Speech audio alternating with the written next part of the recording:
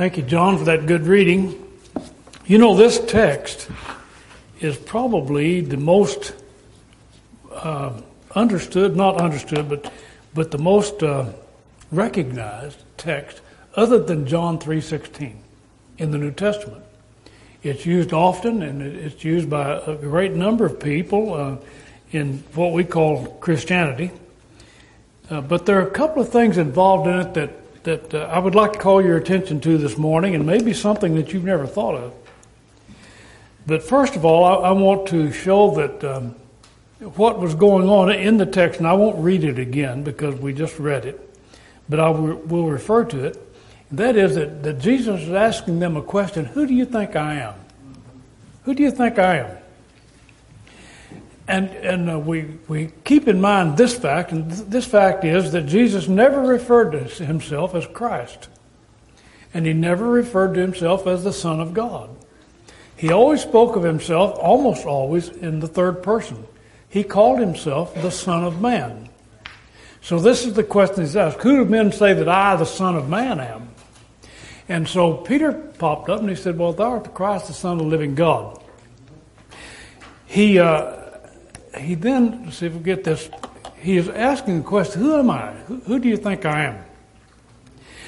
He was the Son of God, and it seems to us that as we read the New Testament, if you read Matthew, Mark, Luke, and John, as you're reading about Jesus, that some people recognized him and some did not. As a matter of fact, Peter's not the first one that said that he was the Son of God in the New Testament. Nathaniel said it. You remember in John chapter 1, a couple of fellows were walking along with John the Baptist, and they saw Jesus, and they went to him and said they wanted to find out what he was doing, what he was saying, and so they followed him for a while. And one of them was Andrew, Peter's brother, and he went and got Peter and he said, we want you to come find the Christ. We found him. And when he introduced his brother, Peter, to Jesus, Jesus gave him a new name. That wasn't Peter's name. Peter's name was Simon, the son of Bar-Jonah, or Bar-Jonah, Simon, son of Jonah. Bar-Jonah means son of Jonah. So Jesus called him Peter at that point. He gave him another name. And then Philip said, well, I want someone else to meet you. And so he went and found his brother Nathaniel, and he told Nathaniel that he had found the Son of God. And not the Son of God, he said he found the Christ. And then when Jesus came to Nathaniel said that he was the Son of God. Now Nathaniel is probably the first one in the New Testament, in its sequence of events, that actually said, you're the Son of God. And then on another occasion, Luke chapter 4, when Jesus preached the first time in his hometown, Nazareth, when he was preaching the first time, when he left, he went out and continued to speak to the people. And while he was speaking to the people, they decided they'd throw him over a cliff because they didn't like what he was saying. And he passed through the midst of them. And then right after that, he healed some people. And in healing them, he was casting out demons. And when he cast out a demon, this is in Luke chapter 4, when he cast out the demons, they said, we know who you are, you Son of God. You're the Son of God. You're the Christ. The devil said they knew him. And then if you recall, as we move on down through the sequence of the life of Jesus, in John chapter 4, Jesus met a woman by a well, the woman of Samaria, and he asked her for some water. And she said, you're a Jew. Why would you ask me, a Samaritan, for water? The Jews don't have anything to do with us. Anyway, as he began to talk to her, and he told her some things that he would not have known otherwise. And she went into town and she said, you know what? I have found the Son of God. So you have some people before, you have at least 3 occasions where people said that he was the Son of God. But on this occasion, when Jesus asked Peter, who do men say that I am? Generally speaking now. And so Peter gave him three options. Then Jesus said, but who do you say I am? Who do you say I am? And Peter said, you are the Son of God. You're the Christ, the Son of God. And Jesus' response was, he said, Blessed art thou, Simon Bar-Jonah, for flesh and blood has not revealed this unto you, but my Father which is in heaven. Now we need to figure out how Simon came to that conclusion. How did Peter get to that conclusion? Well, he had to get to the conclusion when he said that flesh and blood had not shown him that. That meant that no one had taught him that he knew. People had not come up to him and said, hey, Peter, this is the Son of God. It wasn't anything like that. Matter of fact, the way he had learned it was because he knew the Scriptures. John 5:39 says, search the Scriptures, for in them you think you have eternal life. They are they which testify of me. So what Peter was doing, he was taking the Scriptures, and Jesus was making this statement as he moved along and saying, I am fulfilling these Scriptures. So what Peter was doing, and the other apostles, they were drawing the conclusion from the Scriptures that Jesus was the Son of God. So it was God revealing it rather than flesh. In other words, you're not going to know that Jesus is the Son of God unless you get into the Scriptures. That's very interesting, isn't it? You're not going to know Him. You're not going to know who He is unless you get into the Scriptures. Why should I read my Bible? So that you can believe that Jesus is the Christ, the Son of the living God. Because that's how God is going to tell you that He's the Son of God. He's not going to tell you another way. Flesh and blood is not going to reveal that to you. Matthew 22:29, Jesus said, you do err, not knowing the Scriptures nor the power of God. The power of God is in the Scriptures. Why? Because the Scriptures tell me who Jesus is. That He is the Son of God. In 1 Corinthians, and this continues on, when Jesus came to this earth, He came kind of like some of our, in our thinking, kind of like some of our modern day cartoon characters, or not cartoon, but people that are making up stories about super people. What do you call them? I can't recall what you call them. What do you call them, Linda? She doesn't know. What are they? Superheroes. Well, so you have America, Mr. America, and you have the Hulk, and you have all these kind of guys. When Jesus came, you know what He was? He was the mystery man. He was the mystery man. And that's what Paul called him in 1 Timothy chapter 3 verse 16. He was the mystery of godliness. Nobody knew who He was. They couldn't figure Him out. But they did figure Him out through the Scriptures. And so in 1 Corinthians chapter 1, Paul is talking about Jesus, and he says, who knows a man save the spirit of man that is in him? You don't know anybody else. You don't know anyone other than, unless you can get in your heart. He says, who knows a man save the spirit of man that is in him? Even so, the things of God knoweth no man but the Spirit of God. But the Spirit of God has revealed Him unto us by the Scriptures. He's revealing Him unto us through the Word. So now then, who is Jesus? Peter said, we know who you are. We got you. We know who you are. You're the Christ, the Son of God. You know what Jesus said? He said, now I know who you are. Isn't that amazing? That's what He's saying, really. Who are the apostles? It's not just Peter, but it's everybody else. He said, and I know you too. You are Peter, and upon this rock I'll build my church. Now then, what Peter is saying is, we know you, and what Jesus is saying is, I know you. Now, He knew them. Did Jesus need anybody to tell Him who people were? No, as a matter of fact, John chapter 2, verse 25 says, no man needs to testify of men because Jesus knew what was in man. He knows us. Okay, so nobody had to come up and say, hey, I'm going to introduce Peter to you. And I want you, by the way, Bible students and kids, turn to Matthew chapter 10 and the first 4 verses, because I'm going to ask you a question. Just a minute. I don't think Jesus is just saying, I know you, Peter, only. But He's saying, I know you, because He was one of 12, wasn't He? There were 12. So in John chapter 6 at verse 70, Jesus had selected the 12 men that he was going to give some responsibility to, and that responsibility was going to be a very serious responsibility. And he said in verse 70, in John 6 at verse 70, he said, "Have not I chosen you 12, and one of you is a devil?" Excuse me.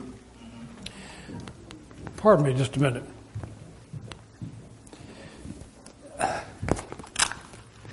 I need my glasses. Okay. He said, I've chosen 12 and one of you is a devil. So he knew them. He knew who they were. Now then, he's saying, I'm going to give you, he said, he's talking to Peter, I'm going to give you the keys of the kingdom of heaven. Now why would that be that he would give Peter the keys of the kingdom of heaven? If you buy a new car, who are you going to give the keys to? Some teenager jumps up and says, Dad's going to give me the keys. Sure he is. Dad's not going to give you the keys. He doesn't trust you. Who are you going to give the keys to? A stranger? The keys to your house, you're going to give them to a stranger in town? Who are you going to give keys to? Keys gives you access to power, access to things. So he's saying, I'm going to give you the keys of the kingdom. I'm going to give you something that's very, very special. He said, you know why? He says, because I know you. And you are Peter. Peter said, I know you, you're Jesus. And Jesus said, yeah, and I know you, you're Peter. And I'm going to give you the keys of the kingdom. The point is, it wasn't just Peter that got the keys. It was all the apostles got the keys. All 11 of them. Now then, Matthew chapter 10. I wonder how many kids, I know some of you know this, in the song, what are the names of the apostles? Jesus said, I know you, Peter, I know you. And he also knew James, John, Andrew, let's name them. That's 4. Give me another one. Who's the next one? Peter, Andrew, James, and John. Philip and Bartholomew.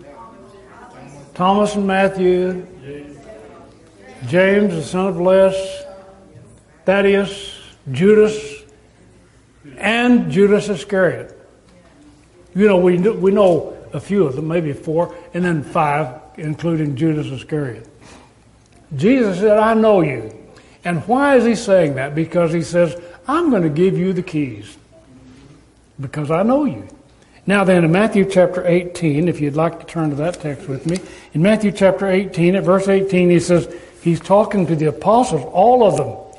He's saying, verily I say unto you, whatsoever you shall bind on earth shall be bound in heaven, whatsoever you shall loose on earth shall be loosed in heaven. Now wait a minute, that's what he told Peter he was going to give him. He told Peter the same thing. That's what we were reading in Matthew chapter 16. I'll give you the keys of the kingdom of heaven. Whatsoever you shall bind on earth shall be bound in heaven. Whatsoever you shall loose on earth shall be loosed in heaven. Now he's telling all 12 of them the same story.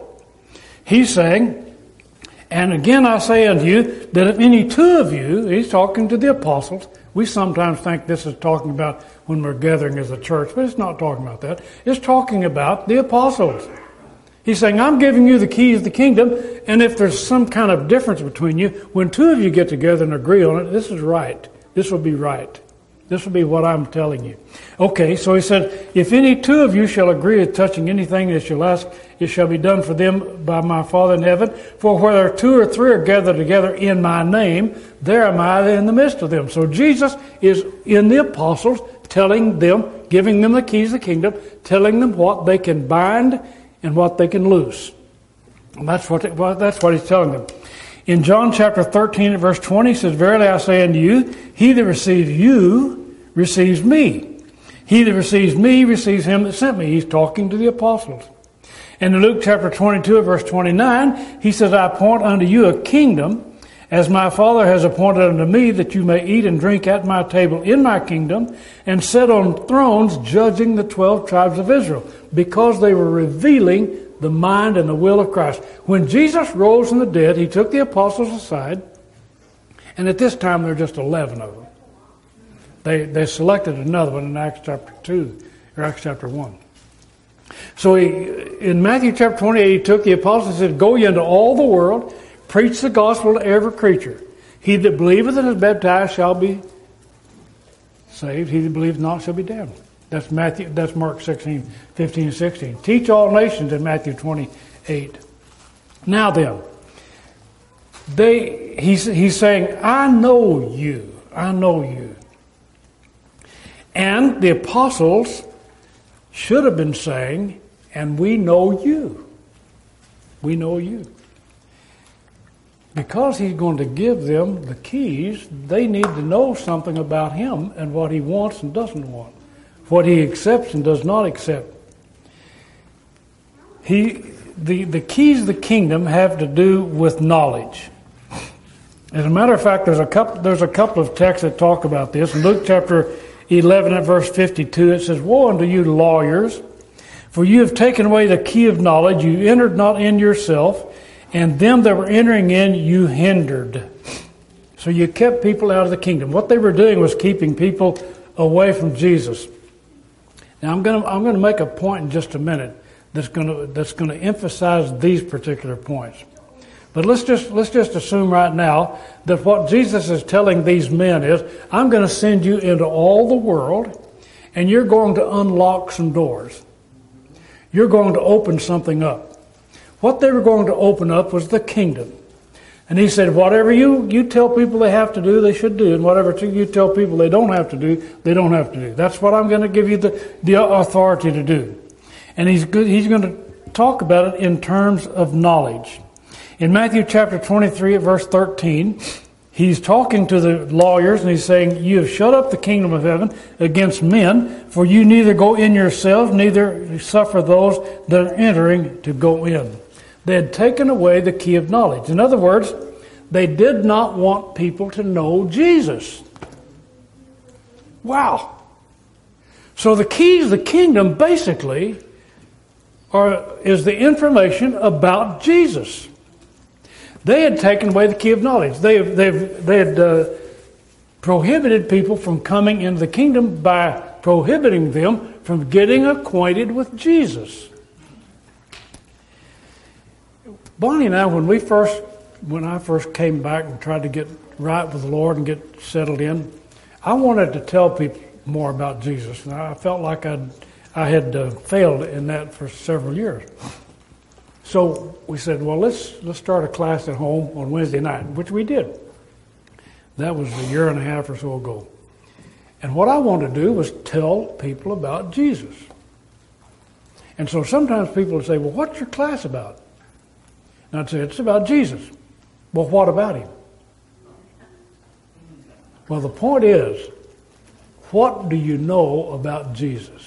Do you know Jesus, or you just know things about Jesus? Now, most of the world knows about Jesus. We know where he was born. We know who his family was. We know what kind of occupation he pursued. We know where he lived. And we know how he died. But how many of us know Jesus? That's the point. Do you know him? Now then, here we're going to come to the major point of this lesson. Jesus looked at Peter and he said, and thou art Peter, and upon this rock I will build my church. So some say, well, okay, what is the rock? Upon this rock I'll build my church. A major part of Christianity says, well, it was the man Peter. Jesus was going to build his church on this fella by the name of Jesus. Going to build it on him. Well, let's take a look at that. Let's look over in Matthew chapter 7. Would you like to look at this with me? The foundation of the church and the foundation of the building of God is Jesus Christ. It can't be anybody else. It has to be Jesus. Matthew chapter 7, verse 21. It says, not everyone that says unto me, Lord, Lord, shall enter into the kingdom of heaven, but he that does the will of my Father which is in heaven. And by the way, I don't want to single out one particular church, because there are many religious groups that have come along and said, well, we can build the church on this man or that woman or this doctrine or this theory or this creed or whatever. The only place you can build the church, the only place, and by the way, the word church means a called out. And so it's going to be a community. Jesus said, I'm going to build a community. I'm going to build a house like you build a family. So he said, and upon this rock, I will build my church. What rock, Lord? What are you talking about? Well, here it says, he said, many will say unto me in that day, Lord, Lord, have we not prophesied in your name? In your name have cast out devils? In your name done many wonderful works? Then will I profess unto them, I never knew you. Depart from me, ye that work iniquity. Now, wait a minute. Jesus said, I don't know you. They're saying, Lord, we know you. And Jesus is saying, yeah, but I don't know you. Peter said, Lord, we know who you are. And Jesus said, and I know who you are. Now these say, Lord, we know you. And Jesus is saying, I don't know you. Now look at the next verse, verse 24. It says, therefore, whosoever hears these sayings of mine and does them, I will liken unto him a wise man which built his house upon a rock.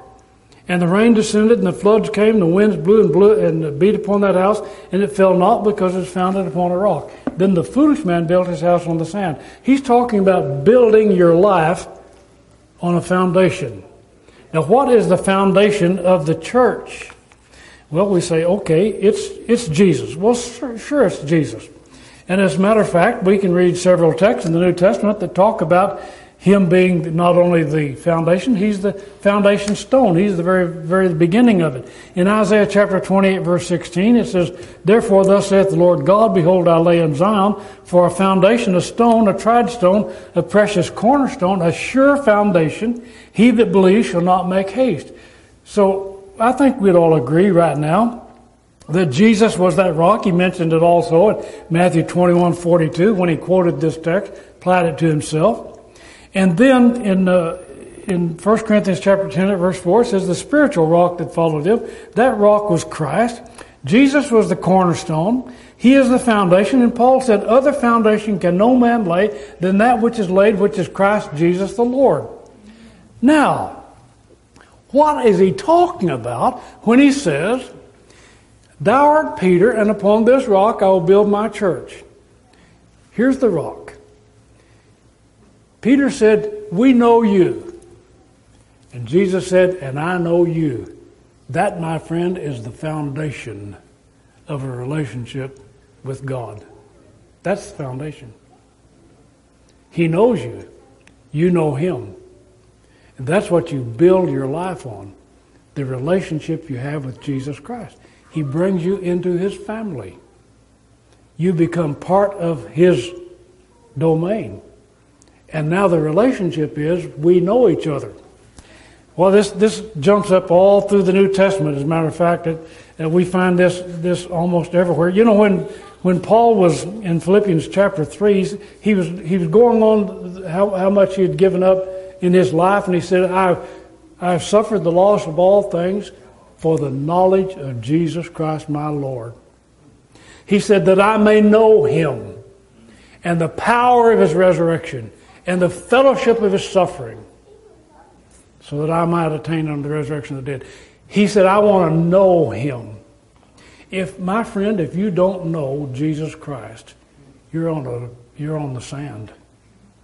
You're not on the rock. You have to know him.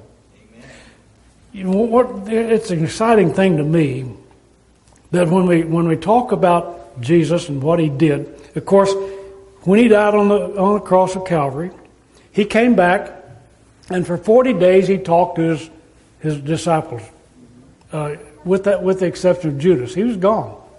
And so at the end of that 40 days, and the account is given to us in Acts chapter 1, at the end of 40 days, Peter stood up and he said, we're missing a fella. We need to fill Judas's office. And so they elected another fellow by the name of Matthias to become one of the 12. These are the 12 apostles who would sit upon the throne judging the 12 tribes of Israel because they were teaching about Jesus Christ. But the foundation that we build on, that we put our life on, is our knowledge of Jesus Christ and his knowledge of us. He knows us, we know him. Bonnie and I got married when I was 18. She was 18 also, by the way. She's not much younger than me. 18 years old. I'd left home, gone to California, and come back to get my sweetheart. And I know that my father-in-law did not like me at all. I was 18. I was taking his daughter to California from Texas. Well, the thing is, Bonnie kept telling him, Dad, you just don't know him. And he didn't. I don't know if we ever found out about me. He didn't know me. But isn't that something? If unless you know someone, now I'm going to talk freely. I don't think we have anybody here that wants to get married, but some of you might. Some of you, we have kids that want to get married. The major thing we need to tell our children is before you marry someone, get to know them. You've got to know them. And you need to know something about their family. You need to know something about their background. You've got to know them.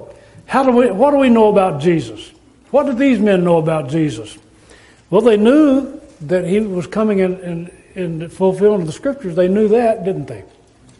They knew the Scriptures, and they also became acquainted with him, didn't they?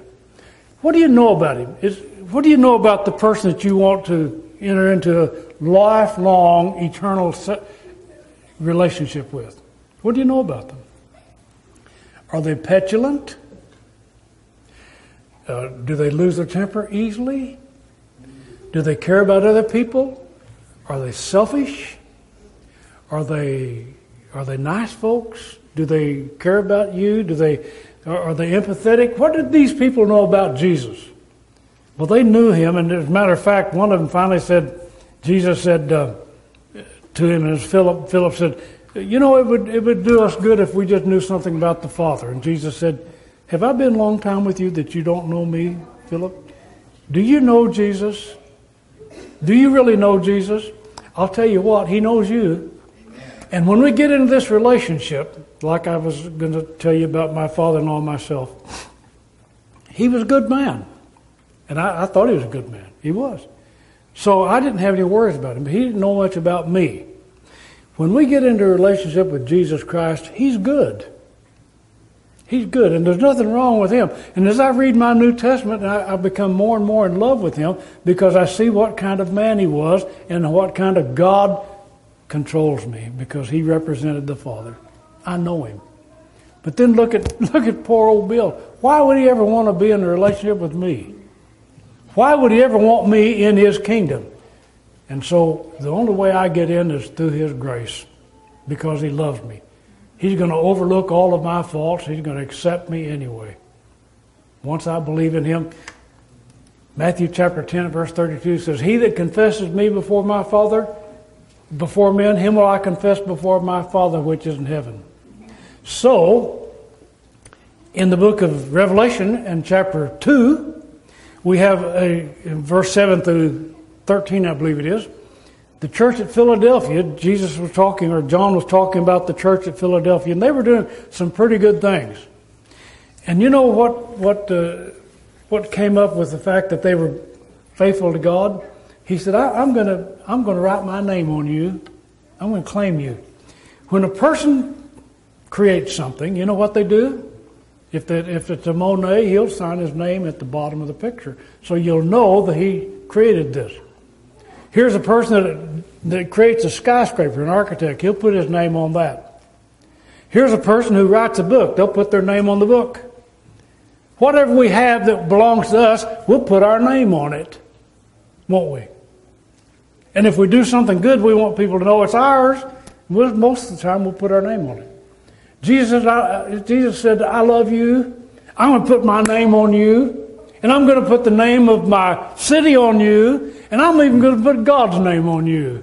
Because you belong to me. Why? Because we are built on the foundation, Jesus Christ being the chief cornerstone. Because we have that, we're on that rock. I know you. I know who Jesus is. And you know what? Jesus knows who I am. Amen. And upon that rock, Jesus built his church. on the fact that I know him and he knows me. You need to get to know Jesus because he knows you. And you want him to know you and recognize you in the day of judgment. Get to know him. Let us help you do that. Let's stand together and sing the song of invitation.